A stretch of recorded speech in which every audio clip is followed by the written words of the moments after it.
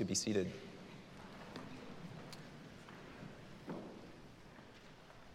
We are in our second week in this amazing parable that Jesus told in Luke chapter 15. So I invite you to open up your Bibles to Luke 15 if you'd like to follow along with me.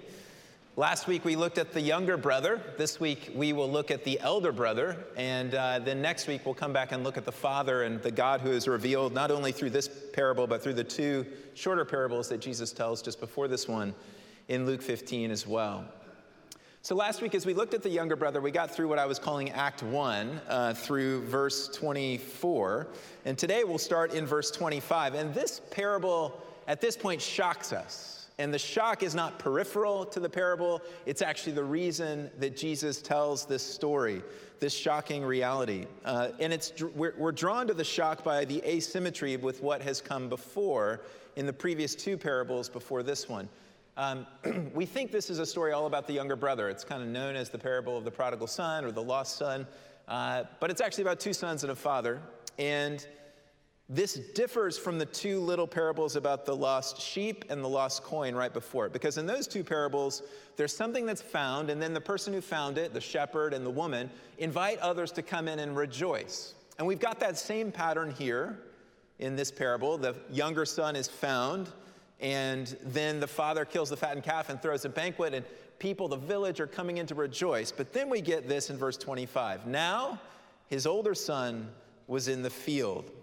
This is the asymmetry. It doesn't match the other two, meaning this is what all of Jesus's work in chapter 15 is pointing toward. And the shock is this, that at the end of the story, the good guy, the dutiful elder brother, is on the outside.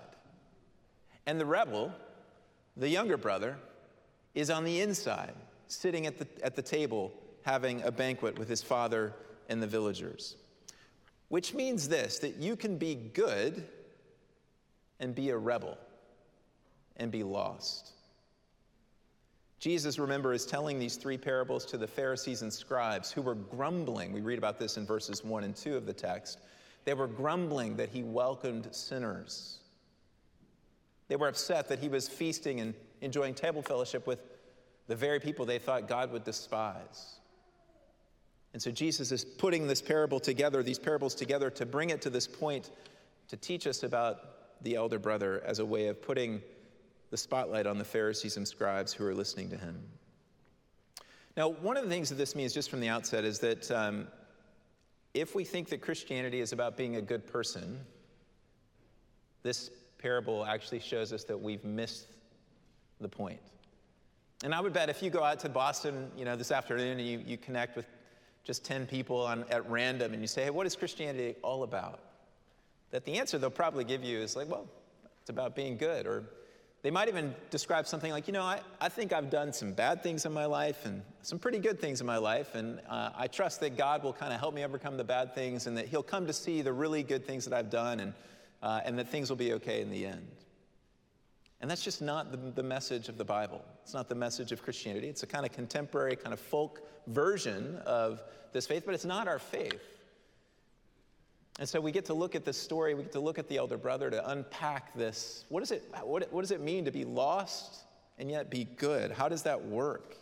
So we'll see a few things as we look at this together. We'll see first just the sin of the elder brother, try to understand what that sin is, and then second, we'll look at how that's manifest in his heart and attitudes, maybe so that we can begin to detect that in our own lives as well. And then third and finally, we'll come to see what Christianity actually is all about as well and what can overcome that heart and that sin. So first, let's think about the elder brother's sin. Verse 25, now his older son was in the field. As he came near and drew near to the house, he heard music and dancing. And he called one of the servants. I think it's a better translation there of one of the young boys. There were likely to be a band of young boys from the village because the village is now starting to come for the feast. The fattened calf. Remember, we talked last week, this was a meal that would feed at least over 100 people. And so they were starting to gather, and there'd probably be boys from the town. And the older brother comes in and asks one of these young boys what these things meant, this music and this dancing. And this boy said to him, your brother has come, and your father has killed the fattened calf because he has received him back safe and sound. But he was angry. and refused to go in. To understand the sin of the elder brother, we need to get underneath his anger and ask, well, why is he angry? There are two probably leading reasons here in reading this parable. The first would be economic. Everything that was left in the household was rightfully his. The younger brother had taken his portion, sold it, liquidated it, and gone off to a far country, squandered it. So everything was his, and now the father has killed the fattened calf and is throwing a feast at the older brother's expense. That'd be pretty upsetting. You know, this is my stuff. Why are you using my stuff for somebody I don't like anyway? So he'd be angry about that. But underneath that, I think there's a bigger reason that he's angry that uncovers much of the elder brother's heart. Is this action of the father has offended the elder brother's sense of honor.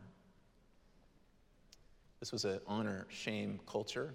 One's honor meant everything.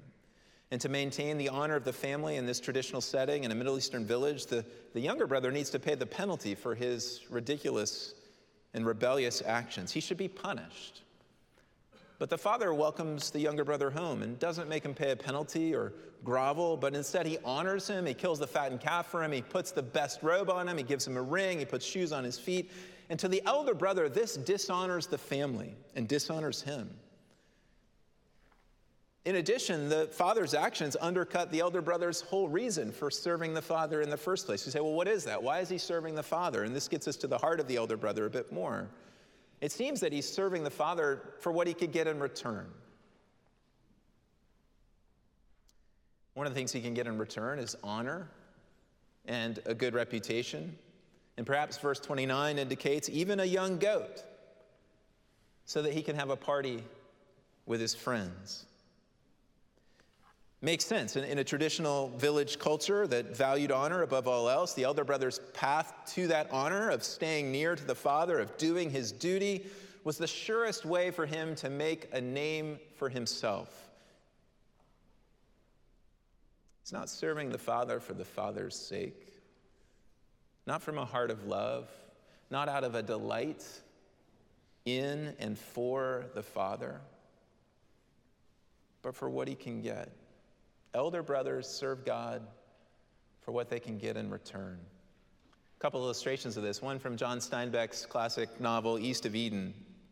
The twins of Adam Trask, the protagonist of the novel, Cal and Aaron. They're about 10 years old at the time. And Cal is kind of mean and nasty, and Aaron's got this virtuous streak. And they'd just been interacting, and Cal had been convicted by his innocent brother, twin brother, about how mean and cruel he could be.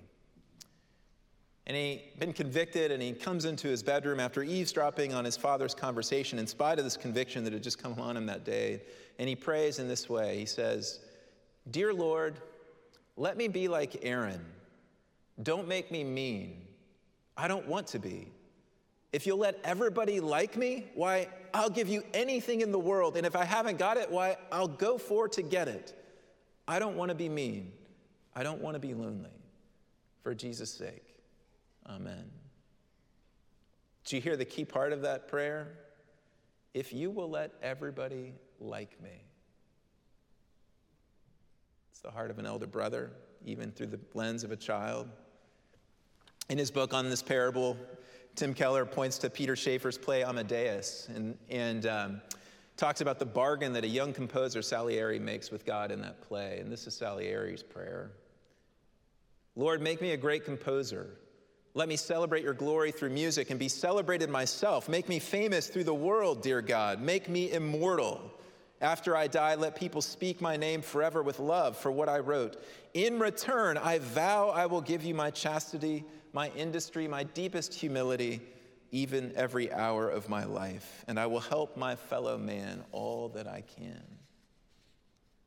This is the heart of the elder brother. It's a bargain with God. Both Cal and Salieri say, "God, look, I'll do these things for you. I'll give you my life if you'll come through and give me what I really want. That is, give me what really is my God." Elder brothers often just use God to be a pawn in their greater scheme of getting life as they see it on their own terms. The father to the elder brother in this story is just a means to a self-appointed end. And the elder brother's goodness is just an attempt at controlling the father and putting him in his debt so that he can get what he really wants, which is honor, a good name, and maybe even a goat to celebrate. What that means about elder brothers is that they do good, not for the sheer goodness of it or for God typically, but rather for themselves. When they serve and tell the truth, they do it for themselves. And though their actions may be morally good, the fundamental sickness of the human heart, and we see it both in the younger and the elder brother, is self-centeredness. And that self-centeredness remains untouched. The elder brother, in his self-centeredness, is in just as much control of his life as the younger brother was in taking his possessions and going off. He is being his own savior. And God is just a servant in that process. It's a life of self-salvation that is the elder brother's great sin. And it's subtle. It's not actually all that different from the younger brother. Despite their wildly divergent behavior, both of them are using God to get what they really want. The younger brother is a free-spirited rebel and goes off to find life. The elder brother is a moral conformist who follows the norms of society and culture to win for himself the identity and honor that he thinks will bring him rest. Both of them are lost. Both of them are equally rebels. Both of them have misunderstood the heart of the Father. And both of them deeply insult the Father as well. We see it more obviously in the younger brother's insult, don't we, when he asks for the possessions and he goes away. But the elder brother's insults are there. In verse 28, we read, but he was angry and refused to go in. We might read over that pretty quickly. Well, he refused to go in. In this kind of Middle Eastern traditional village life, that would have been a great offense, a public insult to the Father. The Father's thrown a party. Elder brothers in that culture were to be the great host of the party. And this elder brother wouldn't even go in. Furthermore, look at verse 29. When he begins to speak to his father, he doesn't address his father with a title of respect or calling him father. He won't even call him father. He just says, look, in verse 29. Disrespectful and insulting. It's interesting. So both the younger brother and the elder brother insult the father. Both are rebellious, both are lost. But at the end of the story, who's on the inside? It's the younger brother. He's at the banquet feasting with the father. Who's on the outside? It's the elder brother. Maybe it seems to me that Jesus is making the point that the elder brother's rebellion is a bit more even dangerous than the younger brother's because it's insidious. It's harder to detect.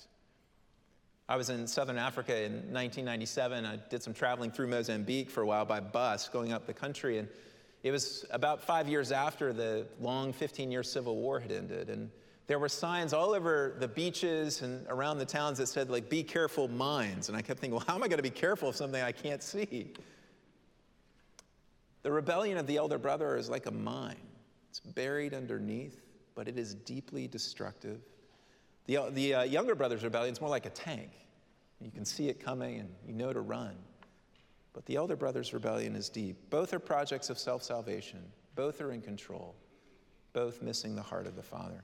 So what are some of the signs as we think about this in our own lives? What are some of the signs, secondly now, about the elder brother's rebellion? Where do we see that coming out in his heart? I'll just point out three things here briefly. First, we see anger and resentment lurking beneath the surface. So verse 28, we've read it already. He was angry and he refused to go in. The elder brother's life is fueled by anger. When things don't go as planned, the elder brother explodes. When things aren't what he thinks they should be, he gets upset. He felt the father was indebted to him and owed him. But when the father honors the younger brother in this egregious way, the elder brother is furious. This kind of gift and grace that the father is showing to the younger brother doesn't comport with the elder brother's view of the world, which is this, simply, you earn what you get. I've earned it. That's the elder brother's heart. And so he's upset and angry. And that gives us a window. Elder brothers' hearts are not just sorrowful when things don't go their way. They are angry and resentful, bitter, have a hard time maintaining any kind of faith when life doesn't work out as it was supposed to. We can feel this. God, I've served you. I've remained chaste. I haven't cheated at school or at work. I'm not dating people who don't know you. But this is how it all ends up. This is what's happened. What's the deal? God, I've been faithful all these years. Why is this what I end up with? That's the heart of the elder brother. Second thing is the elder brother manifests this in a sense of superiority over others. Notice in verse 30 that when he's talking to the father about what's going on, he doesn't actually call this person who's come home his brother. He says, but when this son of yours, he won't associate with him, he won't call him his brother. He looks down on him, he sees himself as better than him. Think about what happens 3 chapters later in Luke 18 when you have the Pharisee and the tax collector, and the Pharisee prays, God, I thank you that I'm not like other men like this tax collector. Elder brothers see themselves as elevated above the crowd by their own superiority and moral uprightness. They've seemed to earn a place, at least in their own minds, of being on top and being above and looking down on. And the heart of an elder brother is judgmental and self-satisfied toward others. One way, though, that manifests itself is an exaggeration of the sins of others and an inability to see the logs in one's own eye. Notice in verse 30 as well that the elder brother's recounting, and this is the only time we hear about it in the parable, so this is a fair read. I'm following a mid-20th century Egyptian commentator on this. He says that when the elder brother says this son has devoured your property with prostitutes, that this is an exaggeration. Ibrahim Said says he volunteers this exaggeration in order to label his brother with this polluted accusation. He's elevating the sins of another. We don't know for sure if that's true or not. There's nothing in the story that suggests that it would be or that it wouldn't be. So I think it's a fair reading that the elder brother is exaggerating the sins of his younger brother. And we should note, when we think that we're better than others, it's not a far step from there to mistreating and abusing others. Behind all classism and racism is the heart of an elder brother, where we think that we are better than those people or that person. And that then is just the quick step to being able to mistreat and abuse someone else. Elder brothers can be merciless, pursuing justice to the end and withholding forgiveness. Another dimension of this is that we do what's good, elder brothers, with dryness and drudgery. The word that he uses in verse 29, look, these many years I have served you, is the word that would be appropriate to a slave or a servant. It says a lot about how the elder brother views his relationship with his father, that, look, I'm just in the same category as a hired servant or a slave. I'm just doing my duty. I'm getting through. I'm doing what's expected of me, and that's all I can do. It's a joyless, uninspired, dry drudgery in his relationship with the Father. Now, let me say this. I think it's easy sometimes to talk about the younger brother and the elder brother and start making everybody feel like you're either one or the other. If you are in Jesus here, you are neither the younger brother nor the older brother. You are a beloved child of God, adopted into his family by grace through faith. And that is the amazing news of the gospel. And yet, having said that, we all, don't we, begin to identify in some way with this kind of heart. And I think this one is in particular because it's so insidious, it's so dangerous, especially if you've been around for a while, if you've been walking with Jesus for some time, that this kind of heart of an elder brother can begin to seep into your soul.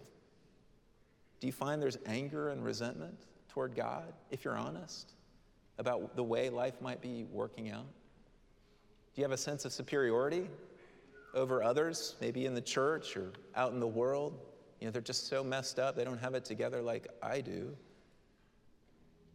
Is there any sense of drudgery and dryness in the way that you're relating to the God of heaven and earth? Does it feel just like a duty, thankless duty in a way? It's important, I think, to ask these questions of our own hearts and allow God to work on us by his grace. I mean, as we turn into the third point and our final one, if being good you can be lost and that isn't the heart of Christianity, then what is? And that's what we see actually in this story in amazing ways.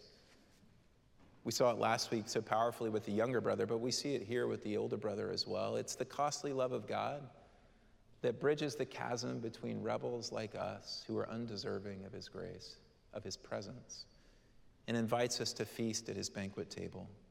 And it's only, and this is so important for the dynamics of the Christian life, it's only the love of God, the costly, sacrificial, suffering love of God.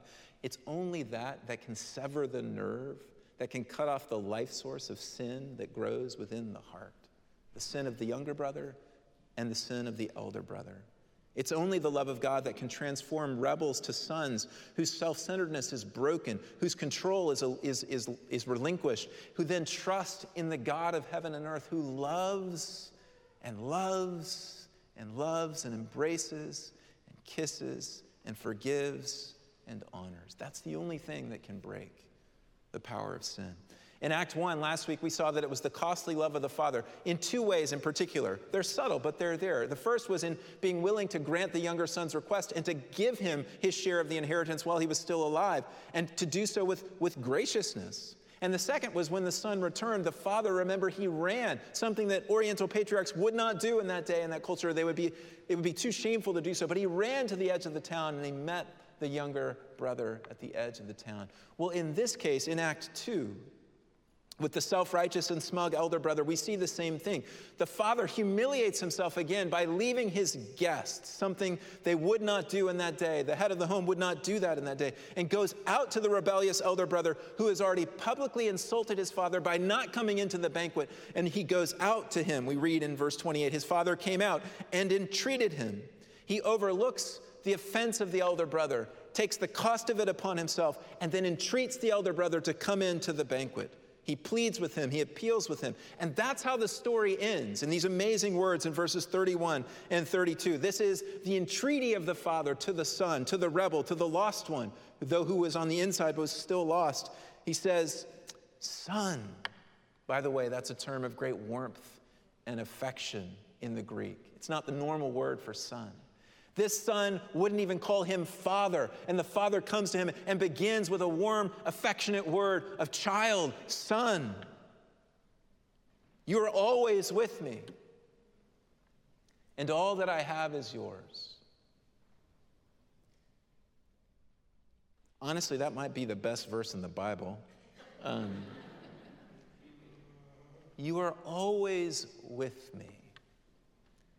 The elder brother has missed the point, and we do too sometimes, when we start to focus on circumstances and trophies and idols and things that we think that we need, and we make demands upon God and we take control.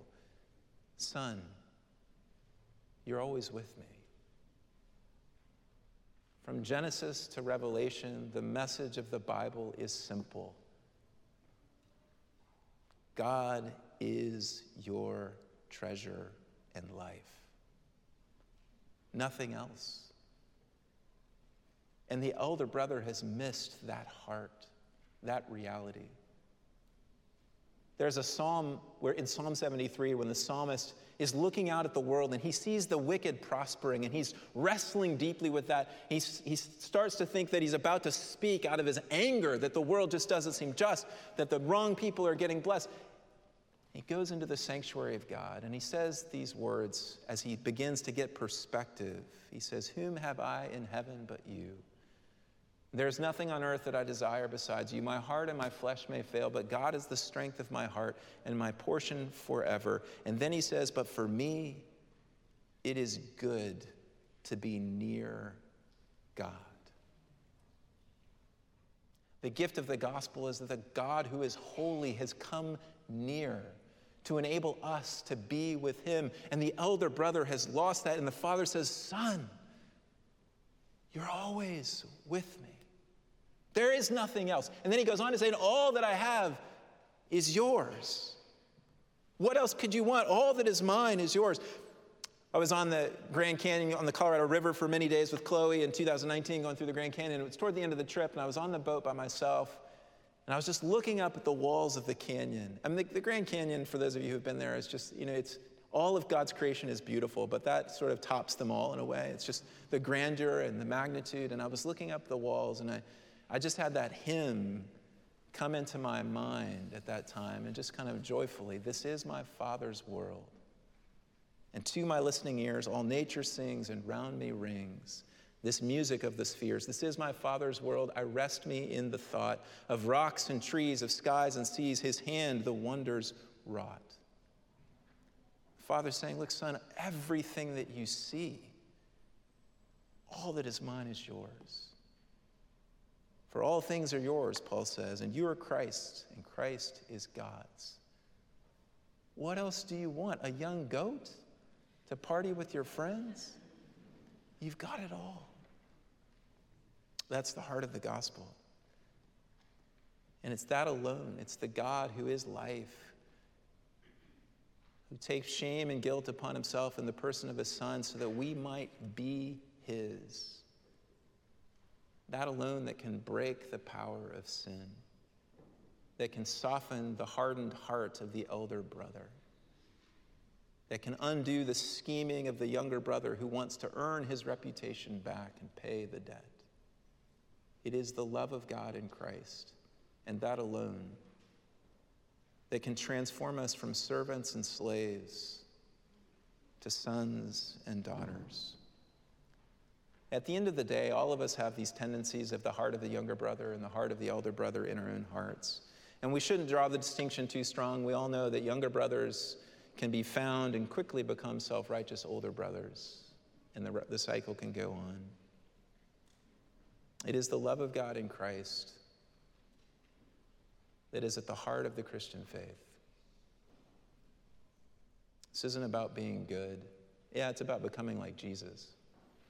But all of that is built on the foundation of the fact that there is a God who embraces lost and rebellious sons and daughters like us and takes the cost of doing so upon himself, who embraces us, kisses us, clothes us, and says, I want you to feast at my table. And this parable leaves us not getting an answer about what the elder brother's response would be. Will he come in and feast? Or in his self-righteous smugness, will he continue to miss the heart of the Father? May we be a people who are warmed, conquered, transformed by the love of God in Christ. Let's pray. God, we thank you for this amazing gift of a story that Jesus told so long ago, for how we see ourselves in it. We thank you for your incredible and amazing love that has made a way for us to be with you always.